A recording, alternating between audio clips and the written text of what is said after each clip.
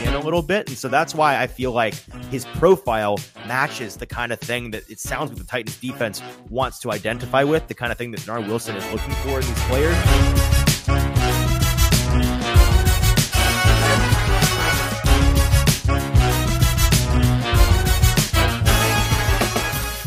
Welcome into the Hot Read Podcast, live from Indianapolis at the NFL Combine. This is the episode for Thursday, February 29th.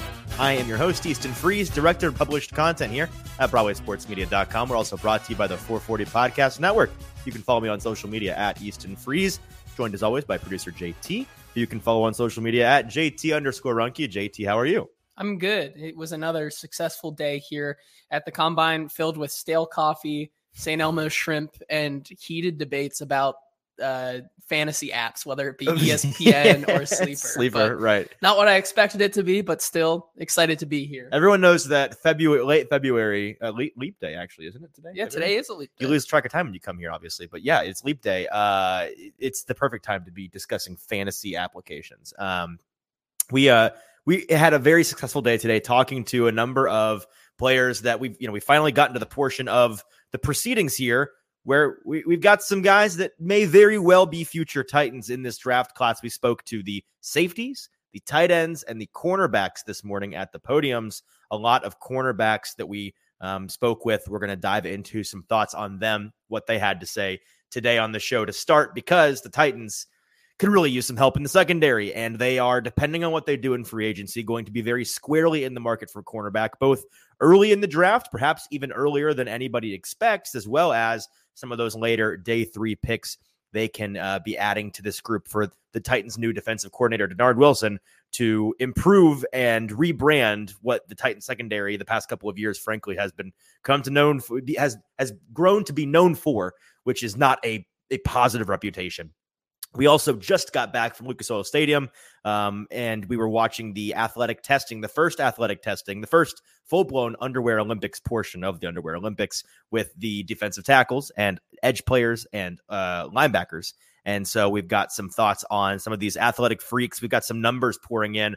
We'll get into that at the back half of today's show. Some guys that really impressed with their measurables, really impressed with their testing numbers, all of that good stuff. Again, it's a good year to be at the Combine to cover the Titans for bad Titans reasons, that being they need players at every position. And so I can't really say any position we speak about besides quarterback is one that they are 100% out of the running for in this draft class. They really could take anybody.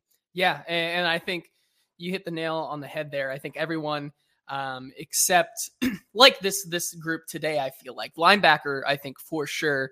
However, the defensive lineman is really the one where you could probably see them not walk away here. And I think also just from a testing sort of standpoint, I know we watched the 40s of the interior defensive linemen today. Just like being the most boring at the podium, they're also the most boring for the testing because like every other position has something. Like they aren't throwing, they aren't catching, they aren't playing defensive back. And everything you really need to see, you see on tape. Right, exactly.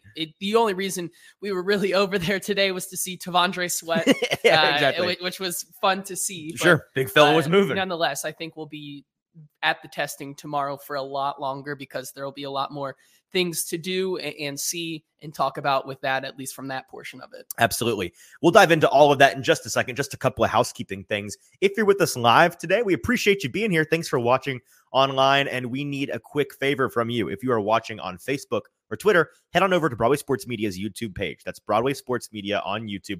Find this live stream there. And in the chat portion of that live stream is where you can be a part of today's conversation, like Derek and DJ and Kenneth already are. Thank you, gentlemen, for being here. And while you're at it, share the show however you can. Hit subscribe to Broadway Sports Media. It's right there underneath the video. If you're watching on YouTube, it's very helpful for us. It's free to you. So help us in that way. And also, if you're with us on Twitter, on Facebook, hit retweet, hit like, send the link to a friend. We want to get as many live eyeballs on today's product as possible.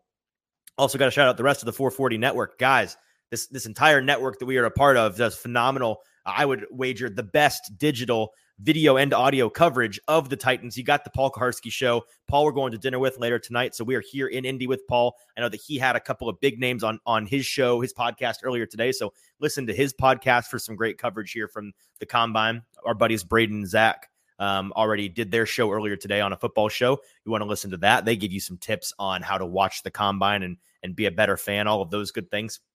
So really great, diverse content. Check it all out. The 440 Podcast Network.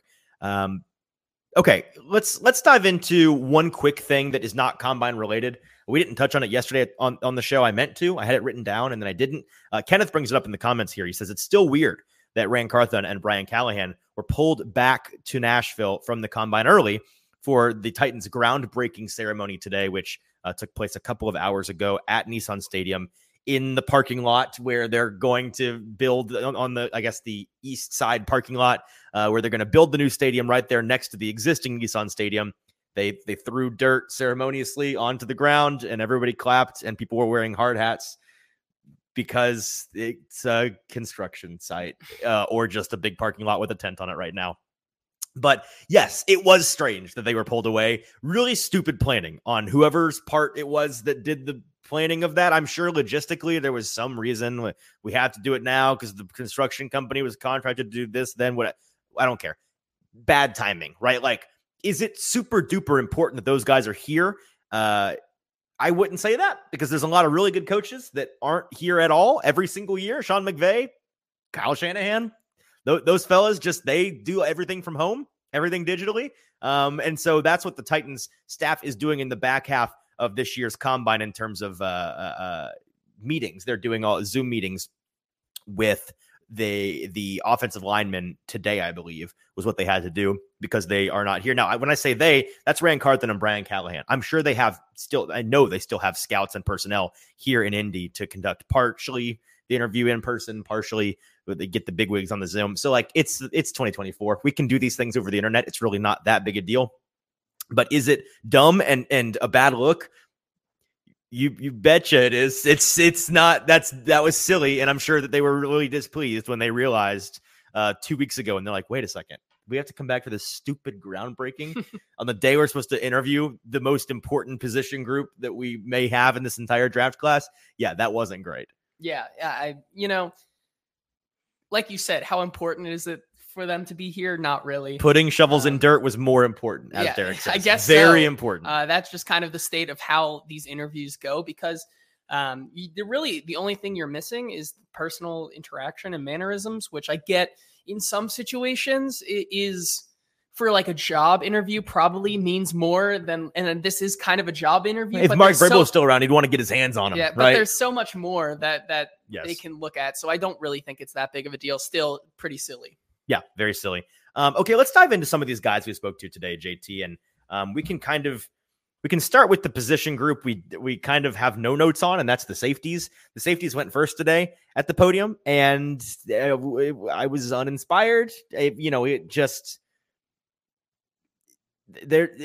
not a good class. It's a class that is it's gonna be a lot of depth guys. There's not guys that are gonna come in and be immediate impact players on teams. There's no Brian Branch or someone like a Jordan Battle this year. No. There's not many that are that close to where they were. No Kyle Hamilton's in this class. There's gonna be a lot of guys that go mid to late day 2 and a bunch of guys that go in day 3. And so, we listened to them, we spoke with them a little bit, but not really any. We're not going to waste your time talking about them. The Titans do have a need at safety.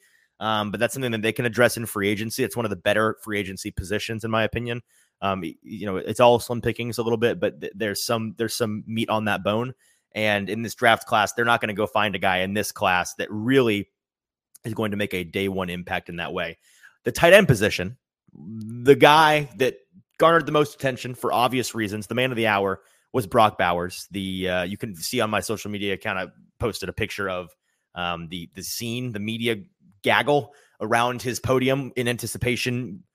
I think you posted up in good position like 15 minutes before he came out, had to stand around and wait. Yeah, because safety from Miami, Cameron Kinchins, was first, and then I already knew that Brock was going to go next, so I said, I'll just stay here. And very quickly, I realized as I was just sitting there on my phone, putting out the rest of the content that I had gotten from him and some others, I started to realize that people were piling in behind me and I was kind of stuck at the front. There was which is nowhere a bad to problem. leave. It's not a bad problem to No. have, but I could not leave. Yes. And so you heard from him today. He was asked about his comment at the Super Bowl about he was on Pro Football Talk with Mike Florio and Chris Sims. He said that the team he'd like to go play for is Tennessee Titans. We addressed that on the show. We thought he was just answering because he liked the area and wouldn't mind playing for the team in a place he likes to live. Today, that was essentially what he said, is that Nashville sounds like a cool place to live. Now, for the record, let me be clear. That is the opposite of true. Nashville is not a cool place to live, and nobody else should move there. But according to him, it is a cool place to live, and that was the reason that he gave. Yeah, and I think also when you think about it as well, he was asking another question about Tight End University, which is something that takes place here not here, but in Nashville, back home. And he was asked about that and would say he had never been, but would be ecstatic to be able to join. He'll be a year one rookie. He'll be a freshman at tight end. He will, but of course that also comes with Nashville. So it does bring up an interesting case because he did say, also confirming that that Brock Bowers did formally meet with the Titans today, which is an interesting one because you never know, right? There's always that little thought in the back of your mind. Well, I told you on Tuesday when we spoke to Rand Carthon and Brian Callahan, they kept hinting at, we want a playmaker. We want an offensive ball carrier, a guy that is going to score touchdowns. And I told you off the record, like, would it not be hilarious if this was all not actually a smokescreen, but just a misinterpretation by fans where they read that as receiver. They were talking about Brock Bowers the whole time. Yep.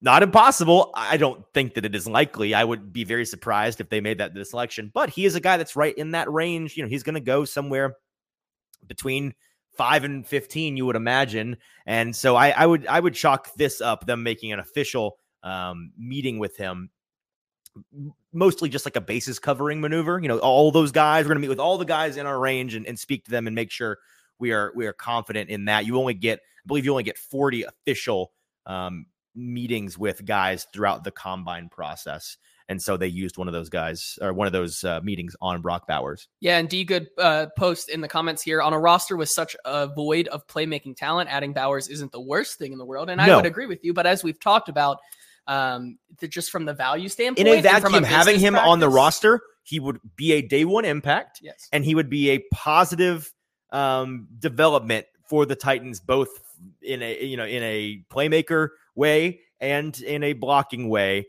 But that, we've had this whole conversation. You can go back and check it out. You're right that it is not. How do I say this? It would be good for the roster in 2024. Yes. When you consider all the other things, it's not the best decision in the world. Yeah. In just my from opinion. a value in my and opinion. business perspective, because of the contract and how his position is increasingly a premium. If you are a positionless tight end that kind of fits the mold that Brock Bowers is, but still not a position you want to be paying top 10 pick money to, I feel like. Right. Exactly. Anything else from I saw that he was asked about his ankle injury and what he was telling to different teams. And he shared what his answer was to the teams in the interviews. Yeah. So this is pretty important to note that he was one of the first questions he asked was if he was going to test tomorrow with the rest of the tight ends. And he said he did not know, and not because of an injury. Really? Yeah. He did not say if he was or wasn't. And it was, he cited a personal decision as the reason why. And when they asked, is it injury related? Okay. Is it injury related? Is it not? He said, no, it just depends how I feel. So that's an interesting one that we'll keep tabs on. But I mean, of all the guys that really don't need to test, he's up there, like him and Marv and Caleb. He doesn't need to test, man. I hope he does for my own personal selfish gain. But if I was his agent or his family member, I would tell him, don't do it, man. Yeah. Don't do it. I'm going to go ahead and plant my flag. I'm going to say he doesn't test. I would be surprised if he does. If he does, big green flag, even more reason that I love the guy. But I would have no problem with and kind of expect him not to personally. Yeah, but to the point you were talking about, teams have been asking about his ankle injury in combine meetings, but he has told them that it's 100% and that there isn't any concern there. But it is a little tricky when he also says that he doesn't give a straight answer as to why he's unsure if he's going to test tomorrow. Right, exactly. There are other tight ends in this class not named Brock Bowers. This is true. And while you were talking to Brock and stuck in the middle of the gaggle, I spoke with some of the other guys that were getting a bit neglected because of the attention that Brock was getting. One guy that I spoke to is a guy that we talked about a couple of weeks ago because he was at the Senior Bowl, Ben Sinnott out of Kansas State. He is somebody that I believe, I'm trying to get this to load, on the consensus board. Let's see. Am I at the right place? Where are you, Ben Sinnott? Help me find that real quick. Yeah. But he is a guy. Oh, here he is. 124 overall. Okay, so an early day 3 guy, projected to be. He spoke about his versatility being what he felt was his differentiator in this draft class. We were talking to our buddy James Foster, who's also here at A to Z Film Room, and his comp for him is Tommy Tremble complimentary, like like trying to be positive and like what Tommy Tremble could have been or can be, right? A guy that can be an effective inline blocker as well as operate in the slot and have some receiving upside. And so he's somebody that I like a lot, and he is aware of and proud of that ability. I spoke to a couple of other guys. Trying to pull up my list here. Tight end Jaheim Bell out of FSU was a part of that really, really potent offense before they had Jordan Travis go down late in the season with that season-ending injury. I spoke to him. He's also an early day 3 projection. And he was asked by our buddy Teron Davenport about competing for touches in an offense with so many mouths to feed, him and Keon Coleman and Johnny Wilson, all these dynamic playmakers on the outside. And he praised his head coach, Mike Norvell, saying that he's not sure how Norvell orchestrated such a good offense and kept so many dynamic players happy. So those were just a couple of guys on the tight end front. Won't spend too much time on that because the Titans have some young tight end talent. They probably won't be in the tight end market in the draft. You never say never, but I would assume they look elsewhere. And a good place you could assume they may look is at cornerback. So let's go ahead and talk about some of these guys. We spoke to a lot of these guys today, mostly guys that maybe they're in that 4th, 5th round for the Titans, an early round 4, day 3 pick. And you had a trio of them that you're writing an article right now for Broadway Sports Media about, but maybe we can start with those 3 guys. The first of which, Cam Hart out of Utah. Cam Hart, Notre Dame. Okay, who am I thinking out of Utah? Cole Bishop, maybe. Yeah, Cole Bishop, probably. Yes, because he was talking about how he keeps in touch with last year's Utah secondary favorite, whose name is it's killing me. I'll find it. You go ahead. Yeah, but Cam Hart is a guy that was on a bunch of our radars today, just because there is that range of 4 or 5 guys where picking a cornerback there at the Titans pick, whether it be 106 to 109 or so, that is where Clark Phillips III. That's what I'm thinking of. Anyways, between that range there at 106 or 109, there's going to be 3 or 4 corners currently projected there. And Cam Hart is one of them. Of course, he was at the Senior Bowl, didn't have as big of a standout day as some of the other guys at the Senior Bowl, but still played pretty well. But the biggest thing I think that we asked him about today, he was and is still good friends and was a former teammate of absolute stud in the league, Kyle Hamilton. And in his interview today, he was talking about how he still keeps in touch with him. They talk almost every day, and that's been a big influence on his process here in the draft and kind of elevating his game. So, of course, Kyle Hamilton is one of the best in the league. So bringing in a guy like that who is pretty physical, but you're not getting Kyle Hamilton. You're not getting Kyle Hamilton, but you're getting a physical guy who I think we were talking about is not the greatest weight in the world. I believe little undersized. He's a little undersized, but when you're hitting that guy that kind of learns and takes some things from Kyle Hamilton's game, I think it's worth maybe the roll of the dice. Yeah, I'm trying to pull up Cam Hart's measurements here. Let's see. He is coming in at 6'2", 207 as listed on PFF. So I am totally mistaking him. He is not underweight at all. Who am I thinking? I'm thinking of Lassiter, who I'm about to talk about in just a second. Kamari Lassiter out of Georgia. So Cam Hart, decent size and the physicality to boot, and had a pretty significant breakout season in 2023, it looks like, based on just his raw stats. So he's a guy that we've got an eye on. Another guy that we've had an eye on since the Senior Bowl is Max Melton out of Rutgers. And you spoke to him today after we watched him play pretty well down there in Mobile. He caught our eye a good bit. He's certainly somebody that, if you've been following the Titans draft process so far, you've seen him mock to the Titans a couple of times already, because he is probably going to, right now, he's projected to be available right in that sweet spot for the Titans early day 3. What did you hear from him at the podium? Yeah, I think for the second day in a row, I'm going to plant my flag and say this is officially one of my guys. All right. So we got 2 of those so far. Dude has just a lot of charismatic energy. Riz, as the kids call it, right? That is one. Mm-hmm.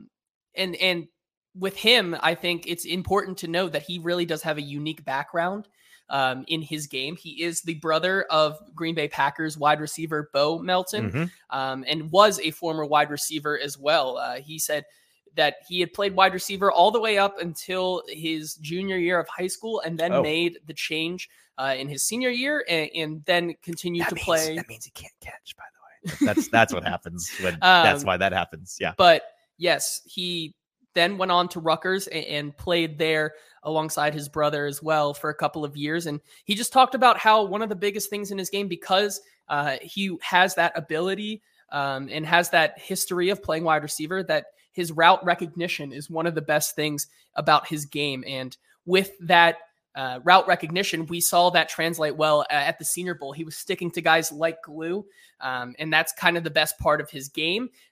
Currently, we'll get the official measurements, 6 foot 190. So you'd like him to be a little bit maybe heavier, a little bit. Yeah, he is an undersized player. Yes, and he also talked about how he plays most on the outside, but maybe at 6 foot and a little undersized. His idea about maybe moving into the slot or the nickel or playing something like that. And his response to that simply was that he would welcome it with open arms, maybe as some corners would not want to do that. Max Melton said it's one of his favorite positions to play because it's so much fun. There's so much to do. You actually do more in there than you did on the outside. So he's a guy who just loves the game. And he has really good tape. I really liked what I saw from him at the Senior Bowl. But yeah, the big thing is that he's not one of those super athletic guys. Right. He's better in zone, I think, at the next level. That's what would mostly translate well, in my personal opinion, after watching him a lot. Moving him maybe to that inside spot, which the Titans, of course, they have a couple of guys already on the roster who can do that. But especially in the 4th round, you need to start building the depth and developing this room again. So I think he would be a really good guy to spot. Right. And in the comments, Stoney with the Sobros Network, one of our favorite tape grinders, says, go and watch Max Melton against Ohio State. It is a chef's kiss performance. So there's your recommendation if you want to see this guy go to work. I've got 2 guys I want to mention before we move on to some testing numbers. Chris Abrams-Drain out of Missouri is somebody I spoke to today. He was a cornerback that I believe was also at the Senior Bowl, if I'm not mistaken. He caught our eye there. And speaking to him, he's a guy that seems like he really loves ball, seems really mature. He's somebody that right now is being mocked in the 3rd round. And so maybe not somebody that the Titans are right in range for, but I wouldn't be shocked if he slipped, for the simple reason that he is a very undersized player. He comes in at 5'11", 178. So not the biggest guy out there, but we saw this at the Senior Bowl and he spoke to it today, how he really compensates, makes up for that lack of size with, really just sound technique is what he kept harping on. His sound technique, relying on it, not pressing, trusting the technique to do the work is what allows him to hang with bigger, faster, stronger players. And we saw that at the Senior Bowl a good bit. He was asked about his comfortability playing inside and out. He said he has a lot of comfortability and experience doing both of those things because he has been playing them both, played them both pretty interchangeably this past season. So he's somebody that caught my eye. The other one is, I would say, the best cornerback in this class you probably haven't heard about yet, and that's Kamari Lassiter out of Georgia. Now, if you watch college football, you probably know who Kamari Lassiter is. He was a pretty good player on a pretty good team. But he's somebody you haven't really heard a ton about in the draft process. At least I have not, and I keep a pretty good ear to the draft process. He is projected right now to be an early day 2 guy. I believe on the consensus board, he's at 37. So one pick above where the Titans are picking at 38. Right there in that range. Somebody that is talented enough to sneak into the first if the right team with the right fit is really high on him, but somebody you could absolutely see available for the Titans at 38, and he would be a very strong candidate for that. He's only 180 pounds, so he is also not the biggest guy in the world, but you really would not know it if you watch this guy's tape. I spoke to him today at the podium and then went back to the media workroom and spoke to some people that I trust who have already grinded a bunch of his tape, watched some of my own. Man, he's aggressive. He's got that. He's got kind of that. Help me out. The Seattle player from last year, Devon Witherspoon. Devon Witherspoon. He's got that Devon Witherspoon element of playing like it's like a big dog being barked at aggressively by a little dog, where it's like the little dog thinks that they are twice their size. That's kind of how Lassiter plays. His physicality. It looks like the guy thinks he has 40 more pounds on his frame than he does. He flies around like crazy, very, very physical in the flat. He's got a really, really aggressive and effective jam at the line of scrimmage. His aggressiveness in man coverage in particular is aggressive to a fault at sometimes, something that a coach like Denard Wilson, I think, would really appreciate and be able to rein in a little bit. And so that's why I feel like his profile matches the kind of thing that it sounds like the Titans defense wants to identify with, the kind of thing that Denard Wilson is looking for in these players. And I'm not saying that they're going to go corner at 2. I'm not even saying they would consider it. But like we've said before, this team is bad enough roster. They are empty enough roster wise right now with how much turnover they've had that they really could justify BPA at any position, just going with the best guy available. And if he is there at 38, I don't think it's crazy to imagine a scenario in which he's the best player there and he fits what they want and they take Kamari Lassiter at 38. Yeah, I think I agree with you. I think that's one where it will make some people mad that the Titans very mad. Yes, would not go tackle and then wide receiver with the first 2 picks. But I mean, I think is cornerback not the third most important need in your mind for this team? I think so. Just secondary in general. Like, yes, it's the number 1 need on defense for sure. And I'd say the third most impactful thing for them last year. They lost a lot of games because they couldn't stop a nosebleed in the secondary. Yeah, I think so. I think the question truly to ask is that if you're bringing him in the second round there, can he be that bona fide 1 for you? Right. Which I don't really think. Out of the gate, I doubt it. Yes. I doubt that you would want that ideally. Now, in the Titans case, they may just, you just trial by fire, throw him out there. But sorry to cut you off. Go ahead. And you can kind of look if they were to get him, it'd be him, Roger McCreary, and Amani Hooker. Amongst those guys, who is the alpha back there, even with bringing Lassiter in. I don't know if it moves the needle, but it sure as hell makes their it moves the needle, but is it enough? Like, I don't think you can rest on that, and I don't think there's any, unless you go get Jalen Johnson somehow in free agency. I don't think there is one guy you bring in and you're like, we're good. They need bodies. I was talking to our buddy Kaharski today about and Sam Phelan. What do we think about the Titans bringing back Sean Murphy-Bunting as one of those guys?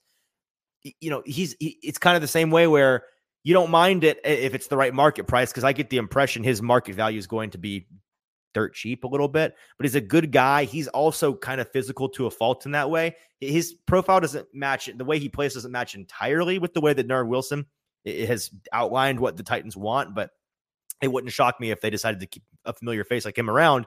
But you wouldn't want him being anything more than like your top rotational guy, right? You need some guys in there. And so that's why I think, bringing in a Kamari Lassiter, bringing back a Sean Murphy-Bunting, going and getting another mid-level cornerback in free agency for a frugal price, like that's the kind of thing I wouldn't be shocked to see be their approach to fixing this cornerback room this offseason. Yeah, I agree. One more name that I just want to throw out there that I also talked to today was also a Senior Bowl standout, Andrew Phillips from the University of Kentucky. Yep. I thought he had some really interesting things to say today at his press conference availability. He was a guy who said that he has the experience to play safety as well as corner. and has some of that versatility that the Titans have wanted in the past. I think with the scouts and what they have looked at through the past couple of drafts, versatility, I think, is one of the biggest things that they've always cited.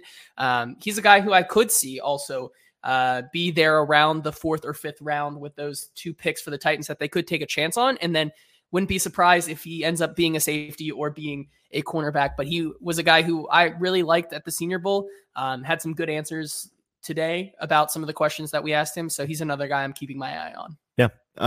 Do we want to move on to the testing? Sure. Okay. So that's it for the cornerbacks from this group. Again, a really good group. We're going to continue to talk about at length. Tomorrow, just to preview the podium situation, it is madness. We've got the quarterbacks, the wide receivers, and the running backs all going. So look out for a ton of content from us and from everybody here at the Combine. It's going to be a madhouse. It's going to be a great time. Looking forward to that. But today we had the defensive linemen and the edge defenders and the linebackers do their testing. By the way, if you're with us live, we appreciate you being here. Thanks. Seeing a number of you guys pour in. Help us out by sharing the show. Subscribe to Broadway Sports Media and make sure you're watching on YouTube, Broadway Sports Media's YouTube page. Find this live stream. Join the conversation in the comments on that live stream video. Can we start with T'Vondre Sweat? Because he was the biggest name coming into today. He really hyped himself up yesterday at his media availability, saying that everybody was going to be shocked by his numbers. He may have overplayed his hand a little bit because he had good numbers for his very, very good numbers for his size, phenomenal numbers. But compared to the other guys, not the fastest, not the most athletic. The reason being, he's 366 pounds, 366. Our buddy James Foster has a database of, he said, like 14,000 players from the past however many drafts. That's a lot of drafts, maybe all of them. I don't know. 14,000 is a lot of players. Yeah. I don't know. And he said he was the heaviest defensive tackle in that database. I think he said he was the heaviest player. No. I checked him on that. Him on that because we had a couple guys that the Minnesota tackle, Falele was 385 a couple years ago. So we've had some bigger fellas. But this was the heaviest defensive tackle in that database. 366. He was listed at 365. And in my head, I was like, well, okay, he's probably actually going to land at like 355, 350. No, all of the 365 and with a little bit to boot there. So this guy is huge. And for his size, running a 5.27, I believe, 5.27 40-yard dash unofficial is crazy. That is faster than Tom Brady ran when he came out. It is 2/100ths of a second slower than our buddy Sam Phelan, who I have to out. He not auditioned, tried out for the Nashville Cats Arena League team last weekend, I think, and he ran a I gave him some crap when we saw that time because I said, I bet you were slower than this. He's not. He was faster. He ran a 5.25. I'm guessing Sam is a full 150 plus pounds lighter than our buddy. I know he's definitely like 170 pounds lighter than this fella. So just to put that into context, if you're watching this right now live or in post, I'm going to go down a limb and say he's faster than you are. Just probably, unless you are like a, young man in the prime of their life and you're an athlete, he's faster than you are, which is a bonkers thing to think. And it was bonkers to see in person. Yeah, it was really interesting. I think one of the other numbers I think that we need to talk about, Braden Fisk out of FSU. Opposite end of the spectrum, right? Yes, yep. Opposite end. But man, he for a defensive tackle, being able... I have his numbers right here, by the way. We want to preface this. So Braden Fisk out of FSU is a D tackle at a pretty small size comparatively, right? Just over 6'3.5" inches tall, 292 pounds. So not a 300 pounder. Those are 61st and 16th percentile. But 40-yard dash, 4.78 unofficial, 97th percentile. Vertical, 33.5 inches, 91st percentile. Broad jump, 3 inches shy of 10 feet, 96th percentile. High 90s for all of his athletic testing numbers. Freaky athlete. Listed amongst all combine defensive tackles since 2013. He had the 5th best 40-yard dash, the 8th best broad jump. This guy's a freak. And I saw him, let's see, where was this comp? Oh, I lost it, so never mind. But he's a player that is going to be considered a freaky athlete that is going to play inside and probably have some real outside versatility, I'd imagine, with that athleticism. Yeah, I definitely think so for sure as well. Let's also talk maybe some RAS scores as well. That okay, we saw you got today. some of those up today? My guy, Darius Robinson, that we talked about yesterday, Missouri, coming in with a defensive RAS lineman. score of 9.64. We're definitely going to see those. Crazy athlete.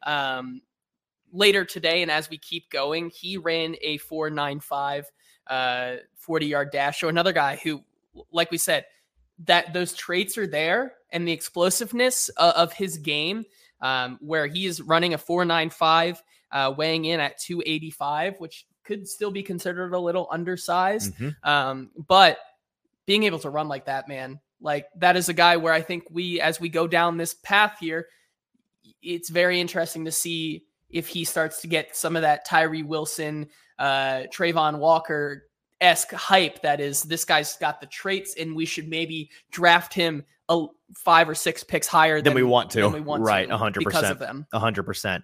And Braden Fisk is one of those guys that I think is probably going to enter that kind of conversation as well. Currently on the consensus board, 68 overall. I think that he is going to be a mid to high second round pick when all things are said and done. That just seems to be the way that he is trending.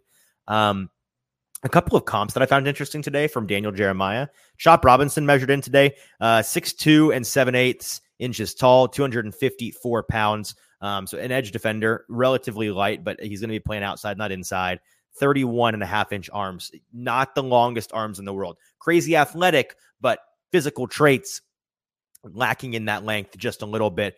An interesting comp for him to an NFL player, very similar physical build. Yannick Ngakoue, 6'2", 252, 32.5-inch arms. Very, very, very similar profile. Ngakoue ran a 4.75 40 for the record. And Robinson is going to run much faster than that, according to Daniel Jeremiah. So same body type, physically more athletic than Yannick Ngakoue. Pretty decent comparison in that way. Yeah, I would agree with you there. Yeah, I mean, Stoney in the comments says here, in my personal opinion, Darius Robinson is not worth being selected anywhere from 1 to 37. that is maybe at 38 for the Titans, maybe right? At 38 could be a good spot for him. Sure, but yeah, sure. No, he was a guy that I think continued, and really interesting to see today, as we were talking about. Maybe we see both Texas guys go in the first round. I think that we do. Byron Murphy tested very well today, scoring a 9.08 RAS. However, T'Vondre Sweat, he scored a 3.9 RAS. And this is where RAS is, I don't want to say flawed. It's not flawed. It's where it requires context, right? Because yes. RAS is relative athletic score, meaning how athletic you are relative to your peers. It includes 3 main categories: your size, your explosiveness, and the speed. And your speed. Thank you. I wanted to get them right. I thought that's what it was. So size, explosiveness, and speed. Obviously, in the size category, he's got it down. He's the biggest. He's elite. He's an elite size specimen. But due to that size, his athleticism on the explosive scale and on the speed scale relative to other defensive tackles who are almost all much, much less heavy than he is are not great. So while 3.9 on paper looks bad, you have to realize who you're dealing with here and what you're signing up for when you go after a guy like that.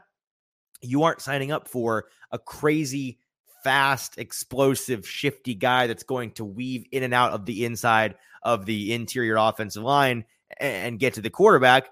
You're paying for a physical brick wall that's just in the way. Like, that's what he's going to do for you. That's what you're signing up for, right? Yeah. Can I bring up 2 things real quick? And I want to get your thoughts on this because I was talking to Ramon Foster today. He was here in town doing the radio show on 104.5 and dipped out right after I had this conversation with him. But you mentioned both the defensive tackles out of Texas. Two topics along those lines that I find really interesting regarding the draft. One is this. My favorite case study maybe in the entire draft is when you have 2 guys from the same school at the same position.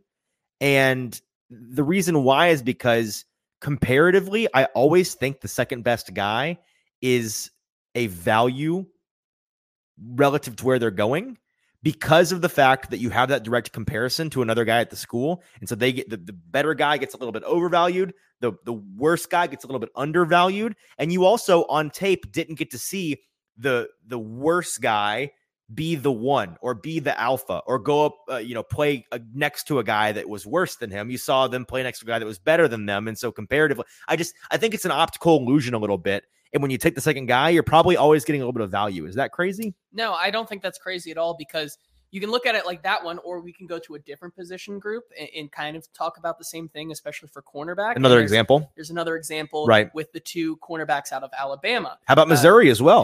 Both, Missouri. Right. That's Terrion Arnold and Kool-Aid McKinstry, yes, out of Alabama. Arnold is considered the one, McKinstry the two, and then Ennis Rakestraw Jr., which is a name out of the Middle Ages. I love it. Ennis Rakestraw Jr. is the one out of Missouri, and then Chris Abrams-Drain out of Missouri is the two. And there's two ways to look at that, right? It's a little bit different. And I think I was talking to someone who put this really into perspective. It's like, yeah, well, Terrion Arnold, his tape was a lot better. He showed more on tape. Right. Is it a possibility that he showed more on tape because no one was throwing the opposite way? Mm-hmm. And that's something he wasn't given the opportunity to show more. Because they already McKinstry, knew right. For Kool-Aid McKinstry, because they already knew that it just wasn't going to work, and that's how dominant he was. So I think, and the answer may very well be no, but we don't know. There's an element of unknown. Interesting idea. It's the Family Guy mystery box. It could be anything. It could be a boat, right? Exactly. That's the one thing that I find interesting on that topic with those two defensive tackles out of Texas. Here's the other thing. The reason why I believe, and it sounds like you believe, both of these guys may very well go in the first round, is because we talk all the time on the show about positional value and how there are premium positions and non-premium positions, right? When you think premium positions, you're thinking quarterback, offensive tackle, wide receiver, cornerback, edge rusher, right? Non-premium positions, safety, middle linebacker, running back, interior offensive line. And then there's the subject of the interior defensive line, the defensive tackles.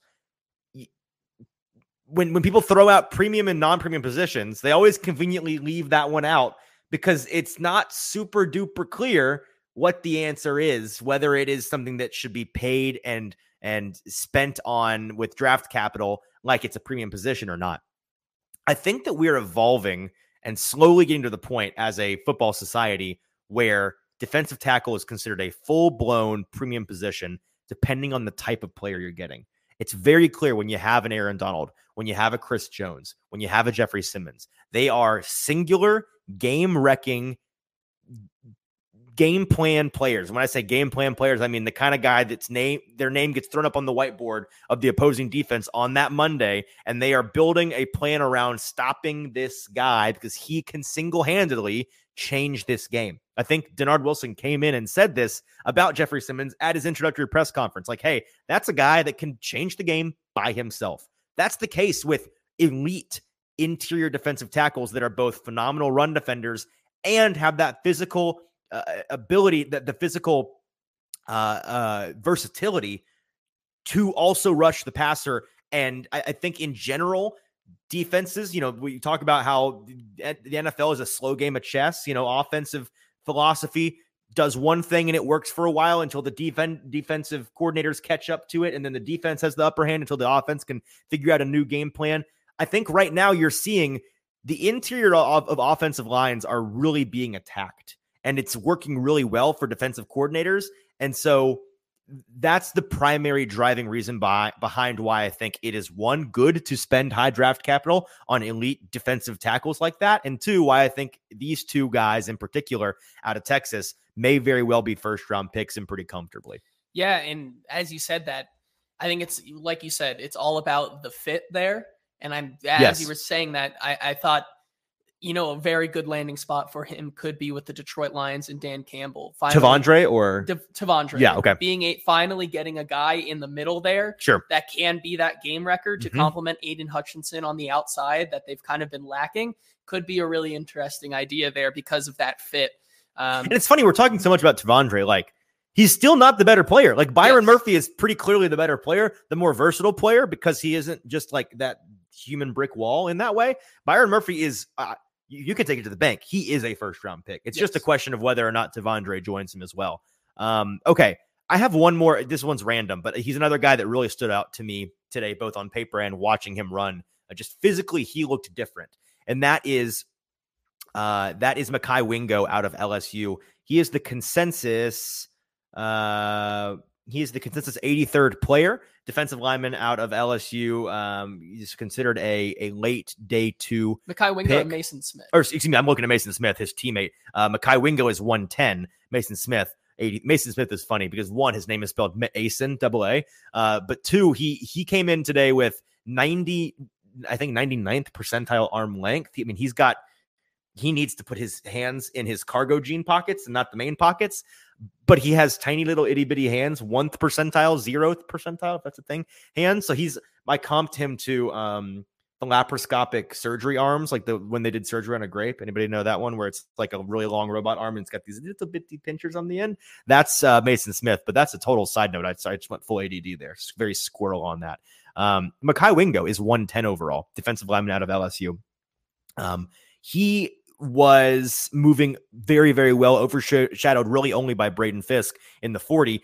Wingo ran a 4.85, and his measurements came in at just north of 6 foot, 284 pounds, 32-inch arms, not the longest guy in the world, but that 4.85 unofficial 40-yard dash and a 1.64 split, really getting off the ball quickly.